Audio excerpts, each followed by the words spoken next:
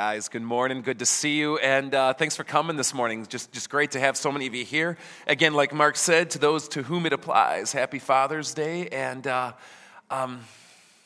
great to see you. Listen, questions you never thought you could ask in church continues today. And like we did last week, we're going to be batting cleanup with some of the unanswered questions that we just didn't have time to get to last week. But again, for those of you who are new to this or unfamiliar with it, let me show you how this works. Right now, I'd like you to pull out your cell phone. And what you can do is get any question you have, take any question you have on God, life, theology, the Bible, Christian history, Christianity in general, Christian theology, fellowship of faith for that matter, or the church. Text them to that number right there, 815-314-0363. Anything is fair game. I will get them anonymously, and I will do my best to answer them right here on the spot. Because here at FOF, we believe questions are good, that doubt is normal, and to process it is the healthiest and most natural thing we can do, rather than shove it away as though we don't know. Maybe you've been here, and you've been walking around with this question that you've had, and you've never known who to ask. I just want to invite you to maybe give it a shot today. Maybe you've had a question and you're embarrassed to ask it because you feel like it's going to reveal something that you don't want to reveal. Well, this is anonymous today, so I invite you to ask it. Maybe you have a question that you feel is so basic or simple or so out there on the fringe and harebrained that you're like, can I ask that? Yes, ask it. Because I guarantee you this, if you're asking the question, someone else here probably is too. 815-314-0363, and let's see what we left off with last week. What should you do when someone close to you is a stubborn non-believer? Let me tell you the story of Sandy Ward. Who here remembers Sandy Ward? Now, Sandy died, I want to say 5 or 6 years ago, maybe even a little bit longer right now. Sandy, for all intents and purposes, was a widow. And here's what I mean. Sandy was married to a man named Tom for easily over 30 years, but he hated God, hated life, hated his condition, and hated where he was at. Tom was a Vietnam veteran. Tom got MS, and it debilitated him quickly. And it led him to a very dark place. How can God do this to me? What's the point of life in this world? And he lived with an anger and a hate and a spite. And Sandy, in many ways, found her family here among us at FOF as her husband increasingly closed himself off. Sandy prayed for Tom like no one I've ever seen. Have you ever prayed for something like every day and nothing happens? You know those like moments, and you get like 6 months into this, which is like marathon level, and you're like, I'm done. You're just tired. You have nothing left to pray. Sandy had moments like these. For 30 years, Sandy prayed for her husband. And understand what she would walk into. She would go home and invite him to church. He'd laugh at her. She would talk to him about God. What do you believe in that stupidness for? It was met with nothing but just spite, anger, and she bore it patiently. But she didn't stop yearning, crying out, pleading to God for her husband. It took 35 years. And I remember vividly the day things started to change for her husband, Tom. But I'll fast forward to a moment when we were gathered here at Fellowship of Faith, and we were doing some baptisms for some people. And Tom was in the back, way back by those doors, and he was in his wheelchair. And sometimes, you just feel God leading you to say something, and out of my mouth just kind of came, if there's anyone that wants to be baptized today, why don't you come on up? And before the words left my mouth, Tom is fighting his way up in his wheelchair. Could not wait to give his life to Christ and accept that grace. And Tom lived for about 5 years past that, 3 years past the death of his wife, Sandy. And he lived a changed man. He still had MS. His body wasted away more. But the anger was replaced with something else. The hardness had been softened, and the man died in the Lord and is with him and his spouse. So what should you do when someone close to you is a stubborn non-believer? You should never give up. If Sandy's taught me anything, you should never give up.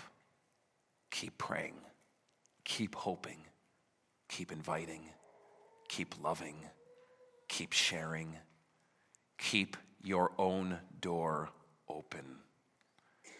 You might be surprised at what God can do. Great question. How about this? How did Paul speak or preach to all his followers throughout his travels so that they could understand him? Being that there were so many nations and people that he spoke to. And of course, just reading through the book of Acts or reading through Paul's letters, you're going to see that his travels took him all over the Roman Empire with all different kinds of people groups and arguably languages represented. But here's what you need to remember. Much like English is an international language today, so Greek was the international language in Paul's day. And there's no surprise to me that Paul wrote in Greek because it was the common language that most people who were throughout the empire could at least speak, if not in fact read. The same was in fact true for Jews. In Jesus' day, it's arguable that the majority of Jews did not know Hebrew, but they knew Greek. And so what you see Paul doing is traveling using the universal language, speaking in the universal tongue that people would recognize. And not only that, Paul was not some what I would call street corner evangelist. Most of us, I think, get this idea that he would just like go into a town and like plop up churches somewhere. Paul was targeted and Paul was focused. And who he would target and what he would focus on is people he knew. Not personally, but his cultural background, his people group. He would go to synagogues.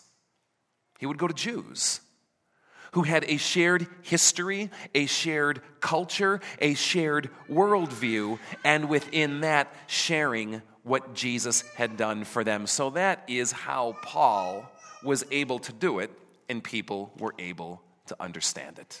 How about this? Where did your beard go?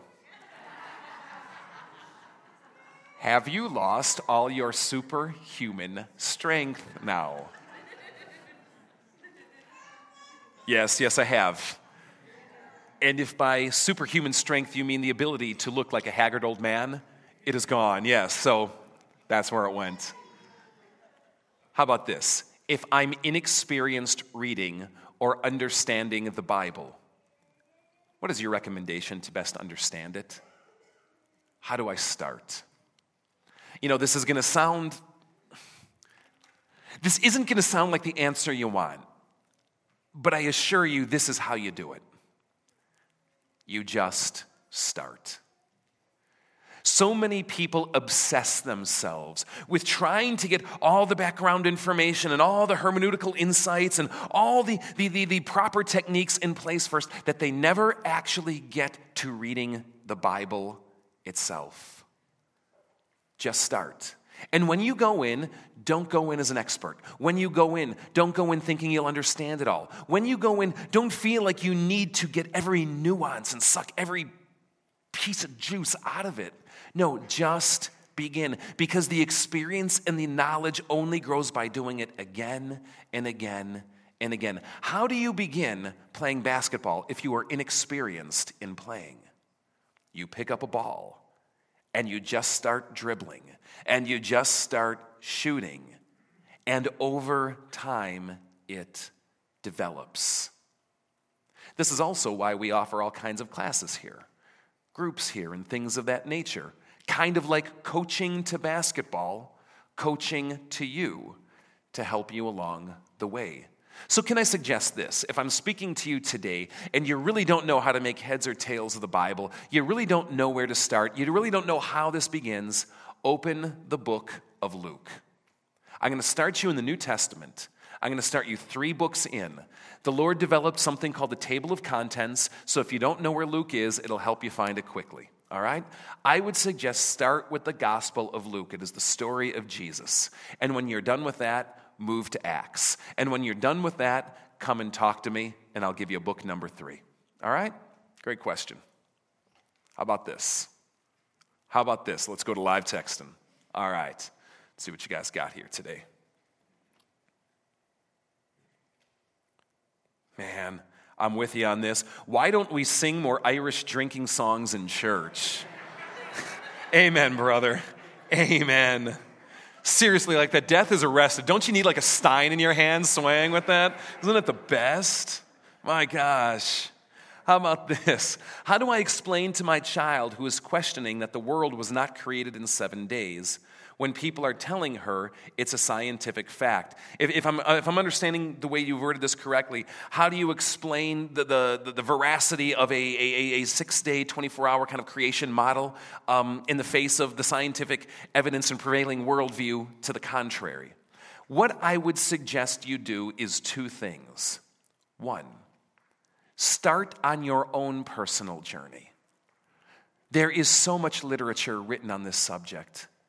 People who are deep God-fearing people, who are Bible-believing people, who have come down in all different sorts of ways on how to best interpret Genesis 1 and 2. Start engaging in that discussion yourself. And you are going to find there is a wealth of knowledge out there and insight that is so supportive, especially of the prevailing worldview of the 6-day creation that you're talking about.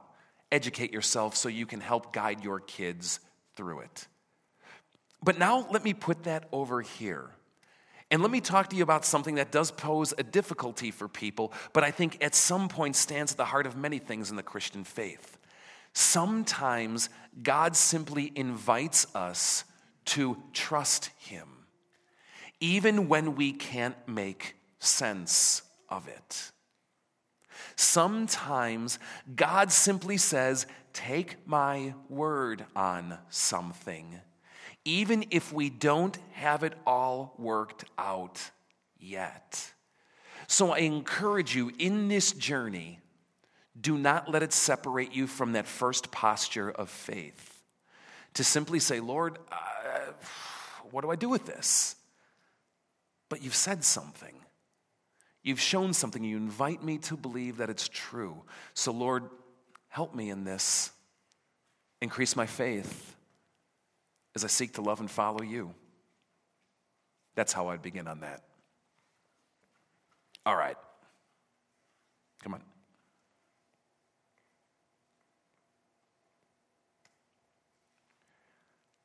How do you comfort someone who feels betrayed and lied to by a loved one who has died? How do you comfort someone who feels betrayed and lied to by a loved one who has died? You know, I'll just kind of speak from my own experience in it. I'm not going to say this is the only way, but if this helps to give you any insight, it's to allow that person the space they need, the space to be angry, the space to say what they need to say, even if it's hurtful and even if it hurts to hear. The space to be numb, the space to cry, the space to laugh. Let them know that you're a safe person to be around in a judgment-free zone. And just be with them. Maybe offer to pray with them. And not a fix-you kind of prayer either. Just a Lord, we need you help kind of prayer. You'll be amazed at how loudly that speaks. Is depression a sin? How can someone be depressed if they are a Christian and believe in God? A lot of people are depressed who are Christian and believe in God. And it's a very easy thing to do. Ask most Christians. It's easy to do because we live in a broken, fallen world. That's not the way it's supposed to be. And if that doesn't get you depressed at times, I wonder if you're not taking it seriously. We live with fallen, broken bodies that don't function the way God designed them to. And with that comes imbalances, psychological weakness, and other parts of brokenness within us. Depression is not a sin, but it's certainly a result of it. Depression's not a sin, but it's certainly an outcropping of the condition we call sin that has taken a hold and put its grip in this world. And that's why the Christian faith has always been rooted in this idea of hope. Not that our life now will be magically fixed, though we pray for that, don't we? But that we have the assurance that as dark as it is right now, this is not the last chapter in the story. And with God, there is no such word as helpless or hopeless, because in Him there is the promise of final victory. So if you are plunged in, or if your loved one is plunged in and you're trying to make heads or tails of that, maybe grant some perspective with that for yourself and hold on to that in the midst of it. How do you comfort? We got that already. Well, it was so good, let's do it again. All right, want a weird one? In Genesis 6, it says the Nephilim were on the earth before the flood and also after that. Did they mean that they survived the flood? Let me read the passage to you. All right, from Genesis 6. This is so weird, and it's like my second favorite passage of the Bible. Here we go. This heads off the account of Noah, Noah's Ark and the flood. It says, when men began to increase in number on the earth, and daughters were born to them, the sons of God, and understand that the term sons of God is often a term that's given to celestial beings like angels. The sons of God saw that the daughters of men were beautiful, and they married any of them they chose. Okay, that's weird. Then the Lord said, my spirit will not contend with man forever, for he is mortal. His days will be numbered to 120 years. The Nephilim were on the earth in those days and also afterward, when the sons of God went to the daughters of men and had children by them. They were the heroes of old, men of renown. And the Lord saw how great man's wickedness on the earth had become, and that every inclination of the thoughts of his heart were only evil all the time. The Lord was grieved that he had made man on the earth, and his heart was filled with pain. So the Lord said, I will wipe mankind whom I have created from the face of the earth, men and animals and creatures that move along the ground and birds of the air, for I am grieved that I have made them. But Noah found favor in the eyes of the Lord. Who are the Nephilim? I want to recommend a book to you, and it's totally worth your time because 20 seconds is not going to satisfy or scratch your itch. It's called The Unseen Realms, and what it does is it tracks so much of what I would call the celestial creatures. It's a biblical theology of the unseen spiritual world and assumptions that lie behind the Bible. It's interesting that the Nephilim pop up again and again outside of Genesis 6. You see them echoing through the conquest account, echoing into Judges, echoing into Samuel, and even flirting a little bit, I think, into Kings. You see that when the people are coming into Israel, they come against these giants who live in the land, and they feel like grasshoppers is their word in relation. And of course, the question is, who are these people? The text does not say much more than that. But yes, to answer your question, it does mean that they survived the flood. Day 1 to 6 was busy. Day 7, he tested. We hear all about what humans have done since then, but all of that time is nothing compared to what God can do in just 1 second. So why don't we hear about day 8 and beyond? Following it, I think that the question is kind of going like this.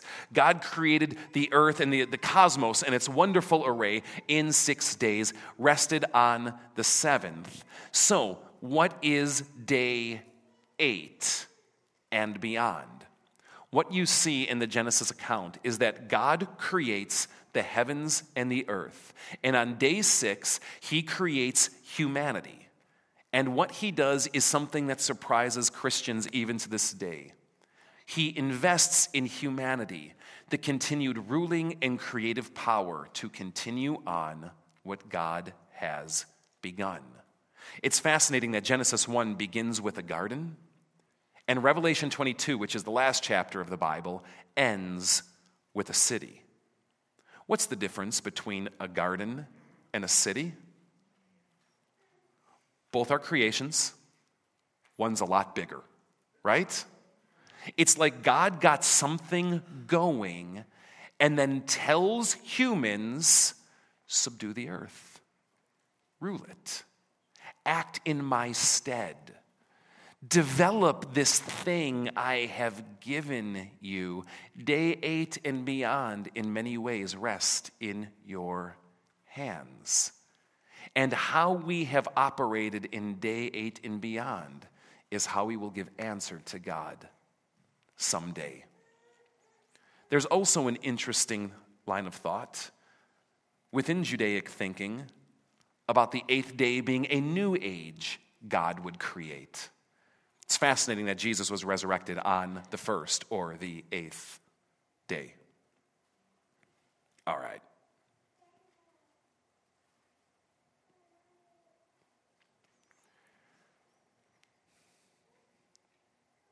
Okay, so it's a few texts and it says that's all one question at the end. Let's see if we could work through this here.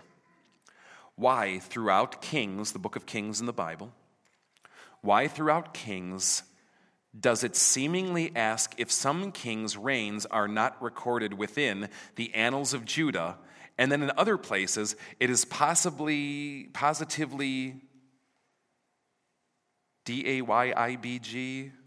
Daybg? I don't even know what that means. But it is possibly the works are recorded. Why is this distinction? Why mention it? Or I'm not sure completely what you're getting at here, but let me take a stab at it. As you read through the Old Testament, you will find that it references other books all the times, other books explicitly. One is the book of Asher, another is the Annals of the Kings. And it kind of goes like this. You're reading through the reigns of all these kings of Judah, all these kings of Israel. And it'll give you kind of a couple snapshots about who these kings were or what they did or what their condition were like.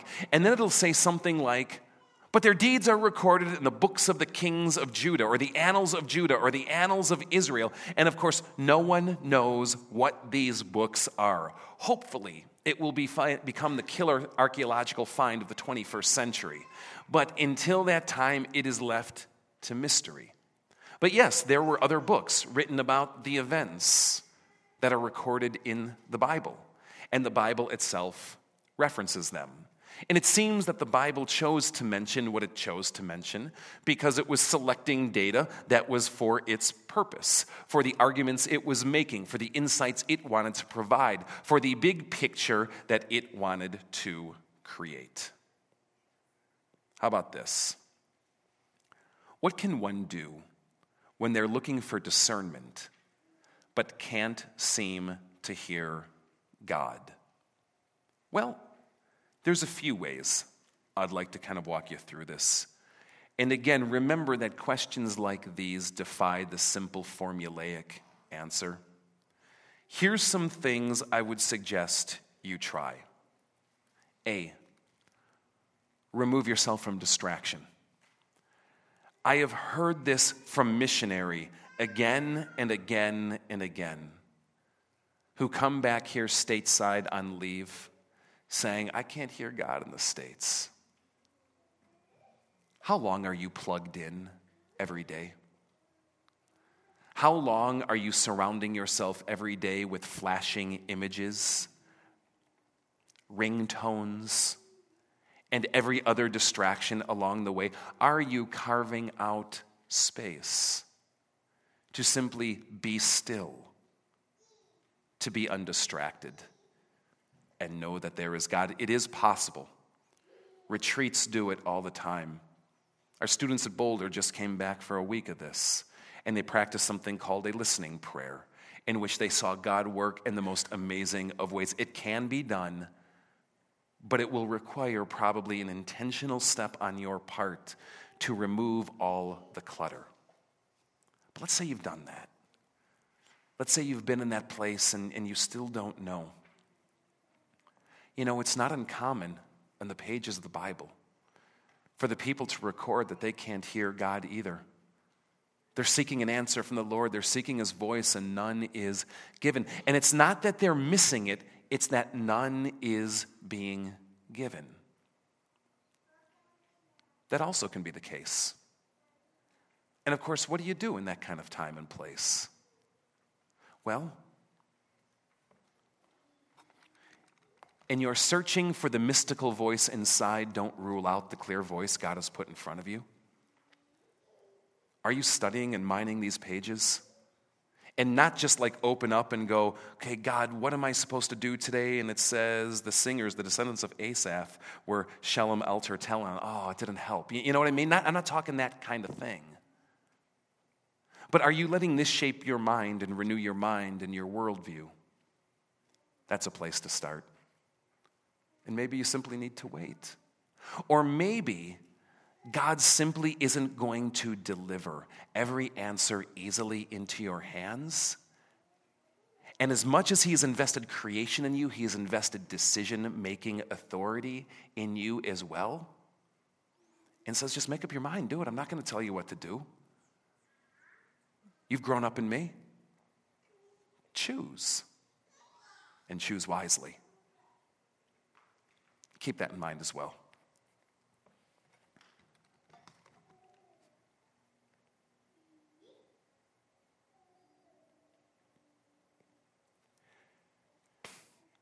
Is there a part of the Bible that would help someone struggling with an addiction?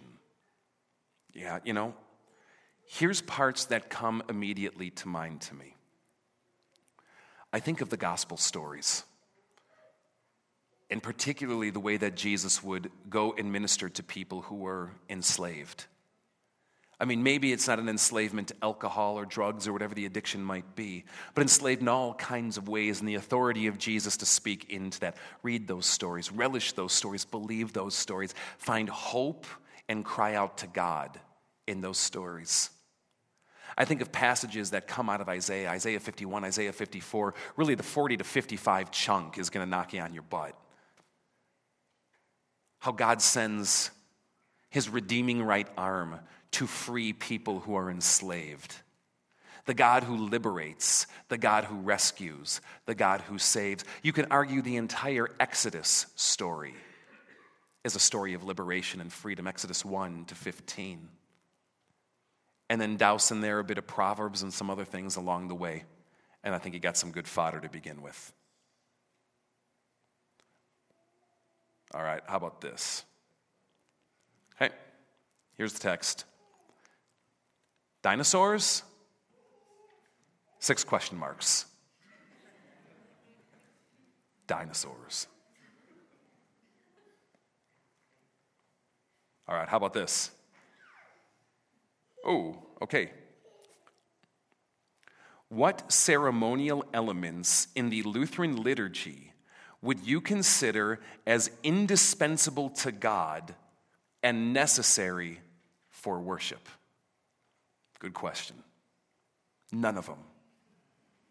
None of them I would consider indispensable to God and necessary for worship.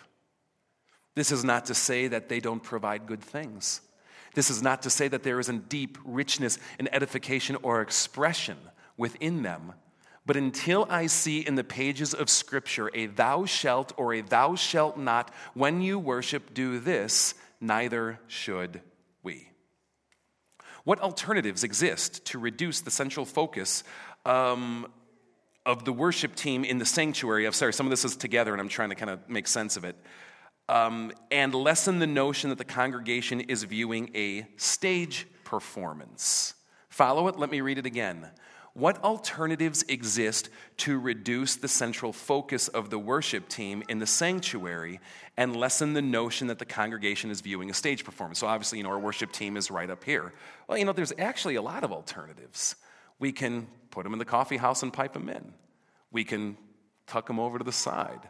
We can put them in a closed room. We could put a screen in front and look at the screen and just hear the music. I want to speak to something behind it, though, and it's the fact that I would never want to see that done. God chooses people. God works through people. Genesis 1, again, sets the foundation that God has invested his incarnational presence in people. Do you know where you see Jesus today? In people. This is why in the Lutheran liturgy, the pastor stands up and speaks as though he is Jesus himself. Allow the worship team to do the same. Okay, part 3. If being a part of the Lutheran Church Missouri Synod is important, how will you teach the historic traditions of the Lutheran Church and liturgical worship in an environment that is heavily oriented to contemporary, reformist songs and prayers? For example, there's no collect of the day or specific order of worship, things like that. Well, maybe it's not scratching the itch for how we do it here. And there's certain churches that pride themselves on teaching the historic liturgy and make that the basis of what they want on Sunday morning. And there's a need for that in this world, and there's a value for that. But that targets one select thing to teach. That is not the path we've chosen here. And if you'd like, I would love to discuss with you some churches that are doing this really well that, we could learn from, but maybe that you could learn from as well. But can I just encourage you to get away from fixed forms in your minds as being the way that liturgical elements are taught, and allow the liturgical elements to function with fresh voice themselves instead? What's important is confessing our sins to God and receiving his forgiveness. Not that it appears after the opening hymn and is designed in the way that they wrote it or translated into English in 1942. Can I suggest that when Jesus gave us the Lord's Prayer, he's giving us a model to pray, not magic words to say? Can I suggest that it's more important to learn the faith than just recite a creed? I don't like to set up either ors, but if that can help you understand the way that we've chosen to do it here at Fellowship of Faith. Yeah, good questions. This one rocks. What is the meaning of life? 42. It is actually, it's 42. After the flood, God expressed remorse. Was the flood a mistake?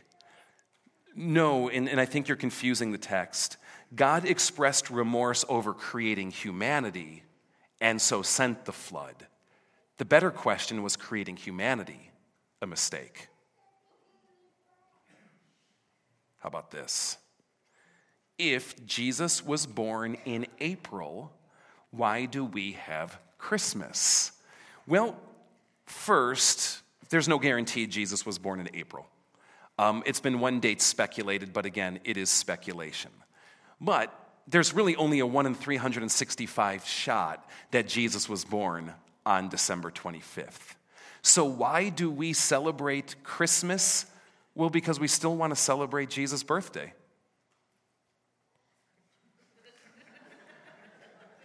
Well, follow up if you have anything.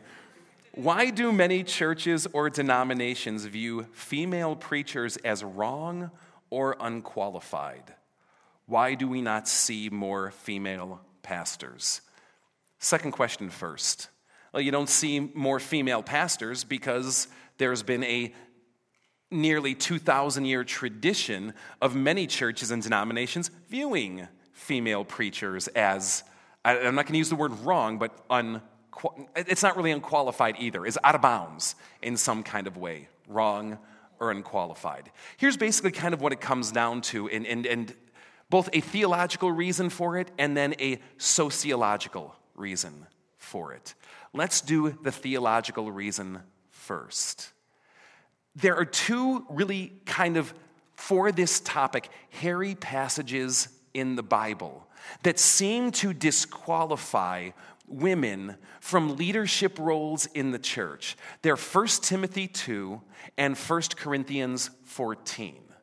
I'm going to let you read those on your own if you care, but after reading it, you can probably see why from kind of like a first point of contact, it would seem that females are disqualified from that kind of leadership in the church. Now, a lot of work has been done in these passages, especially in the last 50 years, arguably, and very compelling alternative ways of understanding them have come to the surface because the rest of the Bible seems to hold male and female as equal and prophetic and having roles based on gifts. So, again, I'm not going to get into that debate right now, but that is fundamentally the reason why theologically.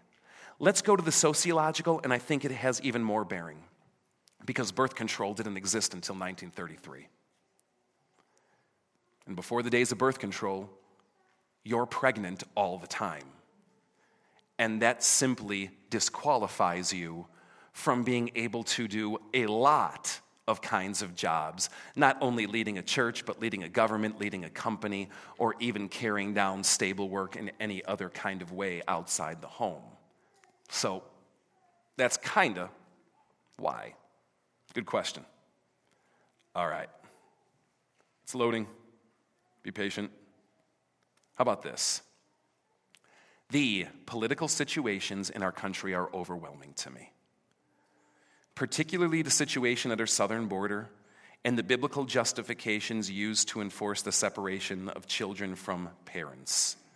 Your take on this, please. You stink. That's my take. And you're going to put me on the spot? No, it's a great question. And, you are not alone in the struggle. So many people are seeing what's going on. And there's this difficult tension. God has invested his authority into various groups and various peoples, including government, including corrupt, unjust governments. Read Romans chapter 13. Governments are set up to seek to protect their citizens, to do what's right by the nation, to do even what's good in the world, and to see that justice is done. And so some level of law, most Christians would argue, is important even as it pertains to immigration. However, the church is often called to be a prophetic voice into what it views as injustices in the world, even if that means standing against your government, speaking into it as the prophets of old spoke to their kings. And so often we're called to do that as well. What I see in the Bible is basically this. God loves immigrants. He's got a special place in his heart for them. It's like kind of God loves everyone, but God seems to love like widows, orphans, and immigrants more. You see this echo again and again and again and again through the pages of the Old Testament. And those people who are trying to come up from the southern border, I'd be one of them. Wouldn't you want to live here? What I'm not advocating here is a political position right now. How immigration reform has to happen is a debate for another time. But I would say this, as a believer in Christ, I believe soundly and firmly that we are called to love immigrants as Jesus did. Jesus was an immigrant to Egypt and back again. We are called to love immigrants no matter who they are, no matter their religious belief, no matter whether they're here legally or illegally. We are called to share with them the compassion, love, help, and support that Samaritans would share with Jews in that great parable itself. So that is my take on what I see to be the more transcendent question beyond what the policies happen to be. We are out of time. The minutes fly by. And as of that last question, let me hit refresh. There's only 3 more. What I'm going to do is bat cleanup on those 3 next Sunday. But what I'm going to share with you is the questions that I never ask in church and give you some insight into that as well. Live texting will be open again as well, but I can't promise we'll get to them all. But I do encourage you still bring your phone and let's see where it can take us. All right.